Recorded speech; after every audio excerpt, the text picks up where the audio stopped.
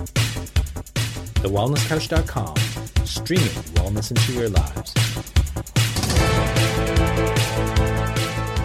Welcome to 100 Not Out, featuring your hosts Dr. Damien Christoph and Marcus Pearce.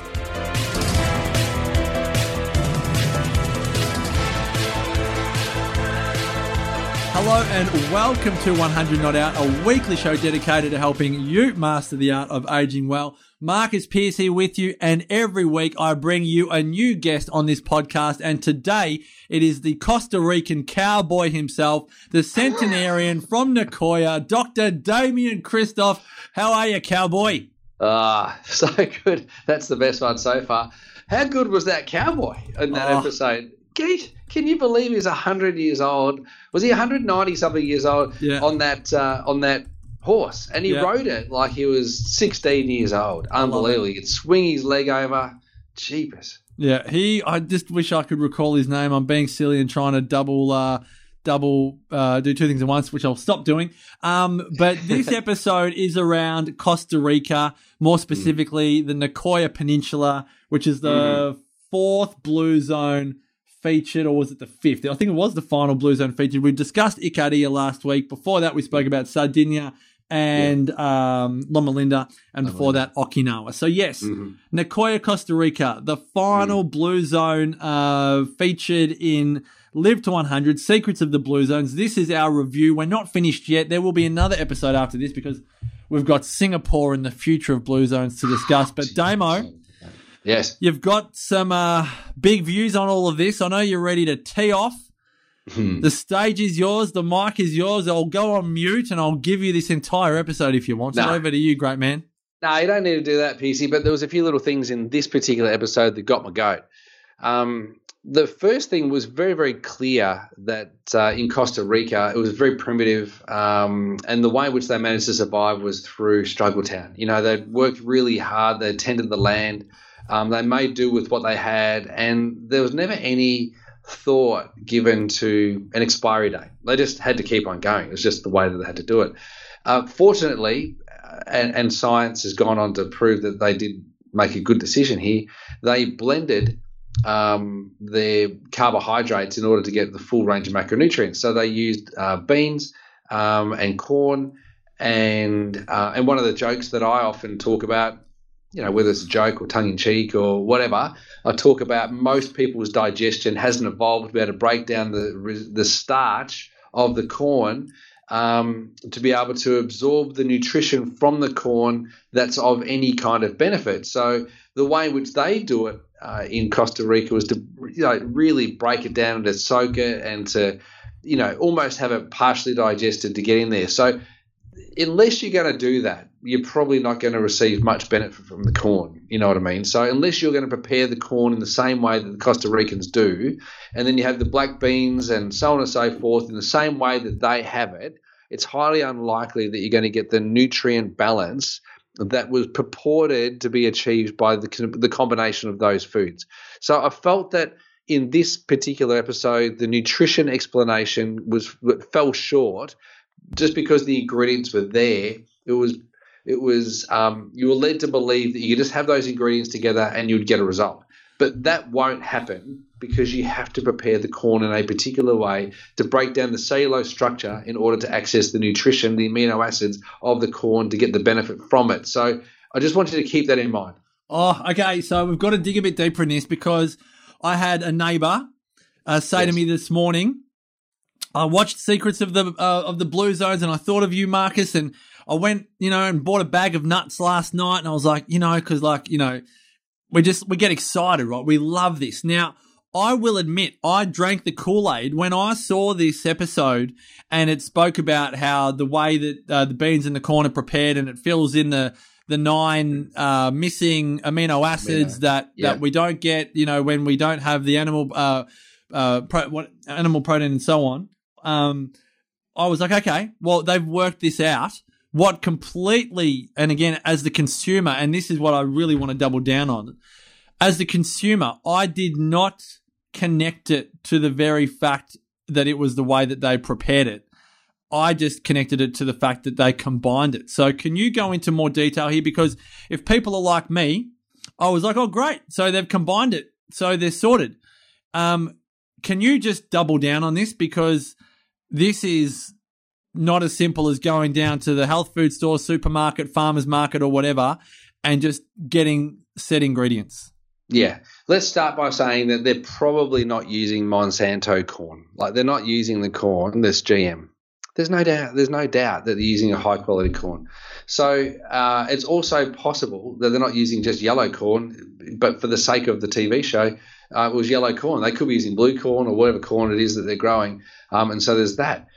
The other thing is, too, that in the lands that the corn is grown, it's not over-sowed and, there's not a huge industry growing the corn, so the nutrient levels in the soil will be way better than nutrient levels in the soil of the corn crops that we probably get our corn from here in Australia, New Zealand, England, the US. Like, it's very different. Like, it's a different landscape, and they're not going to have glyphosate sprayed all over it like we do in Australia and in the Western world, where we grow corn as a crop to feed the chickens and to feed the cattle to make them fat, so that we can feed the masses. So it's different. It's different corn. The other thing is that the way in which they prepared it was that they cooked it for a long time. Like, it was cooked for a long time and made into a mush, and then it was milled and it was broken down. It was, you could say, partially digested. And that meant that the little corn fibers, the cellulose structure of the corn, was largely already broken down before it entered the human body, which means that there's more chance of you accessing the nutrition from the cellulose structure of the corn itself, rather than just the mushy, soft, sweet stuff that's on the inside, which is the carbohydrate-dense component of it, which is going to, sit on your bum or your waist or your thighs or your hips or your boobs. So, like, we're talking about that excessive carbohydrate that we get access to from the corn because we don't prepare it in the way that's required in order to get access to the nutrition that you would get access to if you did it right. So it's not just the pairing of it, it's the preparation of it. Now, we can talk about, and I used to often say this, if you're a vegan or a vegetarian and you're wanting to get adequate amounts of protein, then you're combining grains and legumes to get the right amount of amino acid. But I've never recommended corn from a nutrition perspective as a great way to sub in a grain. I've always said use brown rice or quinoa. But again, the preparation of this is really important. So you've got to soak it. You've got to make sure that it's, soggy and then cooked appropriately and not cooked too much and not too little. So there's a process. And then with your legumes, you've got to soak them. You can't just rip them out of a tin. Like, you've got to use the dried version, soak it for a day or two. Then you've got to cook it really slowly, break it down, let the nutrition fall apart to come out of it, which basically means that there's not a lot of vitamin left in the nutrition. It's minerals that are in the nutrition. So you've got to access your vitamins from fresh produce. You can't just have cooked grains and cooked legumes and expect to be doing really well, because the bulk of the nutrition is going to come from the fresh stuff. And like you said, the soil that it's coming from is far likely to be more depleted where we're accessing it rather than where they're accessing it. And this is where the nuance, it's difficult to create this nuance in a visual form, like in a series that goes for 2 hours over 4 episodes. This is, like what you're saying, is the danger of any media, whether it's a podcast like ours, whether it's a magazine article, a blog, or a series. It's not that simple. It's not as easy to just... So I know I'm poking holes. No, but this is the important stuff. This is why I think these conversations that we're having are important, because it's not the intention. We're not, and this is really important. Dan Buettner and or Netflix are not intending to oversimplify nutrition. What they are doing is still wanting to edutain the masses, but there has to be, it's like playing grown-ups. We have to be mindful that it's not just, they said that, so we go do that. It's actually a bit more complicated than just combining corn and beans and thinking, I'm saved. Like, that's just way too, what's the word? Simple. So, that's exactly right. So the other thing that really got my goat was the mum, and you would know exactly where I'm going with this. The mum saying that her little boy doesn't like to eat the traditional foods. He likes to eat things out of a packet. Now, this kid would have been, I don't know, was he no more than 2 years old, 18 months old? This had a bit of TV producer all over it here. Let me tell you something. Yeah. I nearly picked up my 80-inch television off the wall and threw it out the window, but I was sitting on a plane watching it on my iPhone. But I was so angry because I was like, if you can see it and it's in front of you and you've learned it, like it's something that you've been taught, it's a secret of the generations. It's one of the most amazing things about survival and longevity in an environment that's incredibly challenging and hard. Like if you've learnt a way to prepare food and you grew up with it, why wouldn't you want to give that to your children? Why would you want to buy from a shop rubbish cack that's in a plastic bag when you've got access to beautifully prepared foods? Now, they did do a little run through with their camera through the supermarket, and I think the point that they were trying to highlight was that the next generation is not going to achieve longevity because they're making the easy, simple choices for the processed manufactured foods that are in the supermarket and on the supermarket shelves. And I was a little bit sad and disappointed in that commentary, and maybe it's producer value there. Maybe it was the producer saying, hey, can you just say this? Mate, because I know that's what they do. That's what I'm saying. That's exactly that's my point. That's what I was saying. It's let's create this environment. But yeah, I tell you, it's not far from the truth. When you've got 70-something% of the population in Australia that are overweight or obese, even though our statistics are incredibly high for the amount of people that make it to 100 in Australia, the quality of life is not always there. And so that comes down to the way in which we hack our life to the end. If we're hacking it by not preparing and we're buying processed foods and we're buying fizzy drinks and we're using heaps of sugar and we're cooking with hydrogenated vegetable oils and we're doing all that sort of stuff to simplify things, we're missing the point. And you'll notice that in the preparation of all of the food throughout the whole of the show, no one was cooking on a fast fry, rapid cook, super high heat. Didn't see an air fryer, Damo. They're not using an air fryer. No air fryers, no microwaves. It was all done on a moderate heat that was that enabled the food to cook at a good pace, not at a rapid pace. So there was a few little things in there I think we could have explored more, and I'm glad that we're doing this little summary so we can share that stuff. Oh, so much to say here. So much to say. And I love listening to you. I love it. I love it when you're like, got to be in your bonnet. I just love it. And I reckon everyone listening is going to love this as well, because this gets to the heart of the matter, is what does the future look like? And I think you and I, Damo, you know, I want to say we're raging optimists, but also not out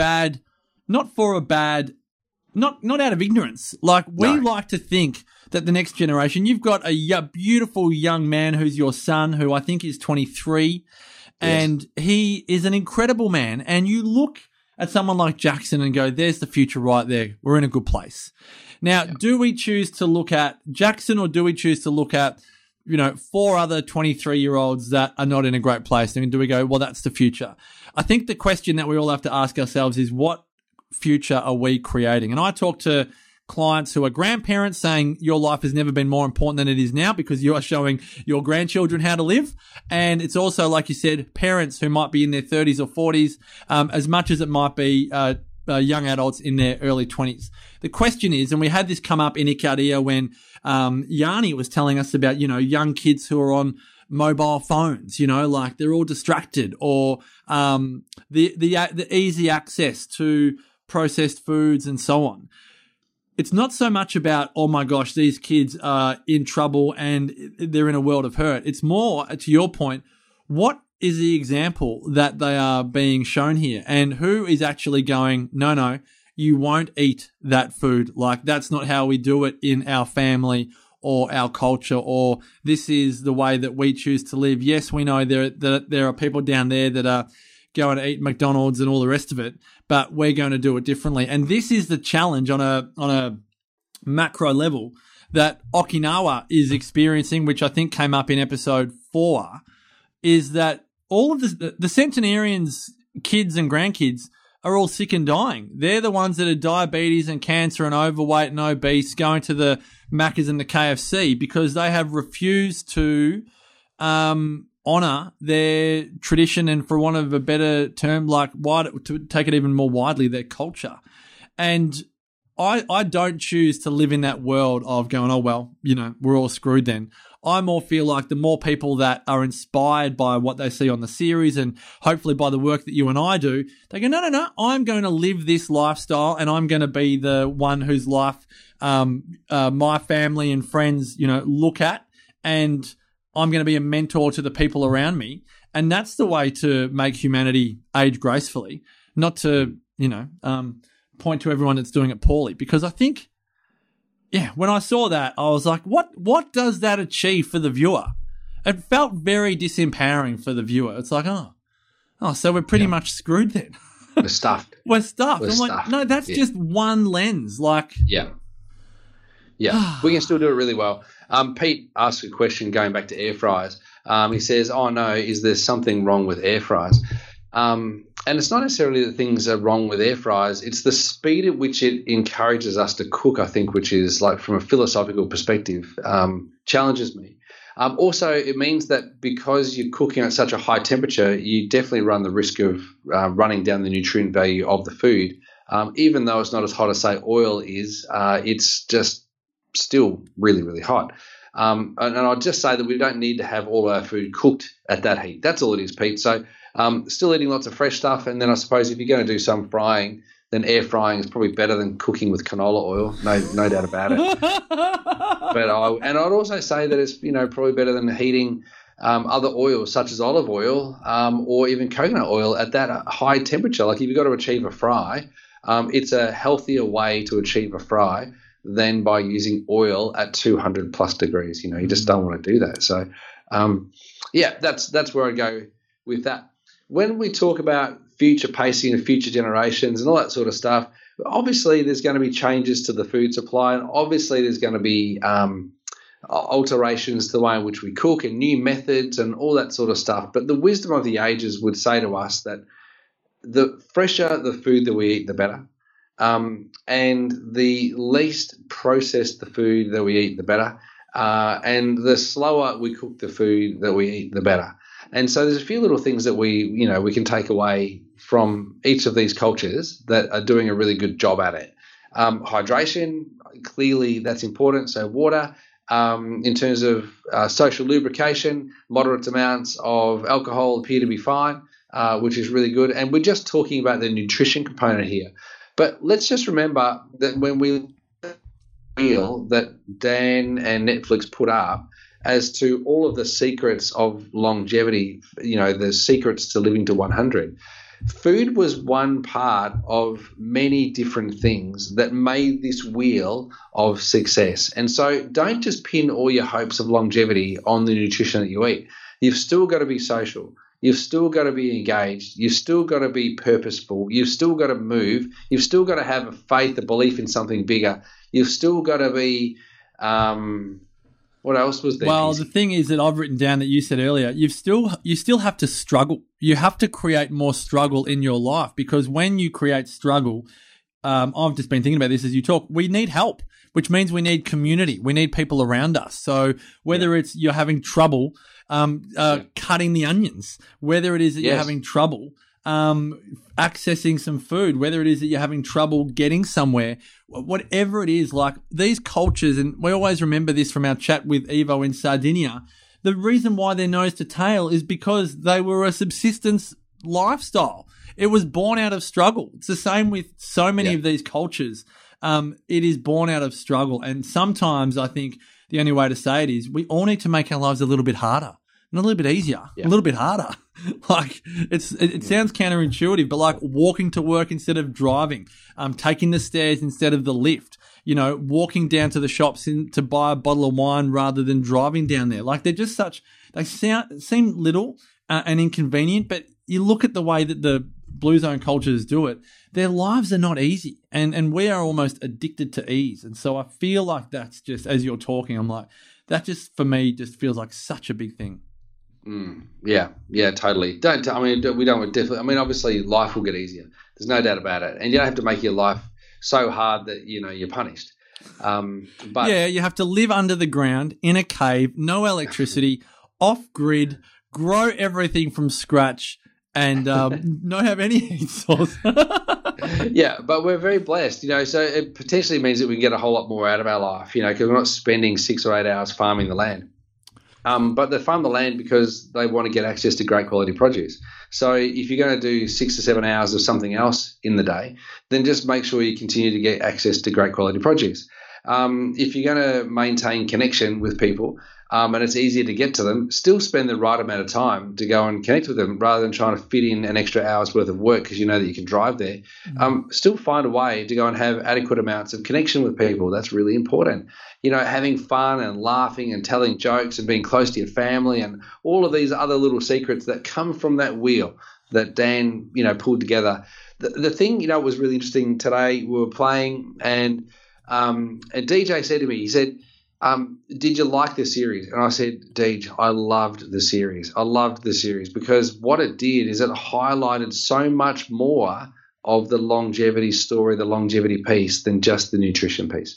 And so I think, if there's a message that comes through in what we've spoken about in the first 4 parts of our little summary of Dan Buettner's Live to 100 is that there's a lot more to longevity than just nutrition. Oh, this has been such a good conversation, Damo. I'm really grateful that you had the courage to bring up the tough stuff. I do think this conversation about the future, it's a mature one, and I really love the conversation around amino acids and food combining and all of those things because I love that you added the nuance to it that, again, difficult to do in an entertainment medium space, but I love the fact that we could have this conversation and you could bring that knowledge to the fore. We are going to leave it there on this episode. On the next episode, Damo, do you think it will be our last episode review? I think that will make it a 5-part review of a 4-part series. Do you think we've got one more? I think so. We'll do one more ep talking about that, but talking about Singapore because there's some really amazing things about Singapore. And I was only there last week or the week before. So I've got a perspective on it. Obviously, my son lives in Singapore now, so I've got a even broader lens on what Singapore has to offer, and I loved what they spoke about. And we might have been bringing a little bit of the Finnish government in what they have tried to achieve with developing blue zones, given our interaction with the Finnish authorities in Ikaria some years ago now. And I will say, a lot of people are like, when are you going to interview Dan Buettner? I'm going to put my hand up and go, I haven't tried that hard because of the time zones, and I can't be bothered doing interviews at 5:30 in the morning, which is probably going to be when Damo and I are going to have to rise and shine to do it. But I think this series may be the tipping point. We have had some social media interaction over the years. Thea and Dan are very good friends, so I will work harder. On behalf of our listeners, I, hand on heart, will work harder at organising that interview and make it happen. And we'll make it a double episode, and we'll ask all the big questions because I know that this series has really unlocked some curiosity for people, and it's about time, Damo. 550 million episodes in, it's about time. Yeah, it is about time. And won't it be a joy to get Dan on? Yeah, I think it'd be great. Jerry Seinfeld lookalike Dan Buettner. If you've enjoyed this conversation, folks, and you'd like to do it around a dining table in Ikaria and or Sardinia, we're off to Ikaria August 22 to 31 in 2024, and then the day after we fly to Rome and to Sardinia September 1 to 10, 2024. You can join us for either 10 days or 20 days, depending on how crazy you are. All the details and to set up a call with myself are at 100notout.com. You'll see a page there for Ikaria, a page there for Sardinia. Damo, for your wisdom, thank you so much. And to every one of you that has been watching and listening, may the rest of your life continue to be the best of your life. Bye for now. This has been a production of TheWellnessCouch.com. Check us out on Facebook and join in the conversation on Facebook.com/The Wellness Couch. Subscribe to each show on iTunes and check us out on Twitter. The Wellness Couch, streaming wellness into your lives. Whilst the Wellness Couch presenter endeavor to provide accurate and helpful information to their listeners, these podcasts cannot take into account individual circumstances and are not intended to be a substitute for health and medical advice from a qualified health professional. You should always seek the advice of a qualified health professional before acting on any of the information provided by any of the Wellness Couch podcasts.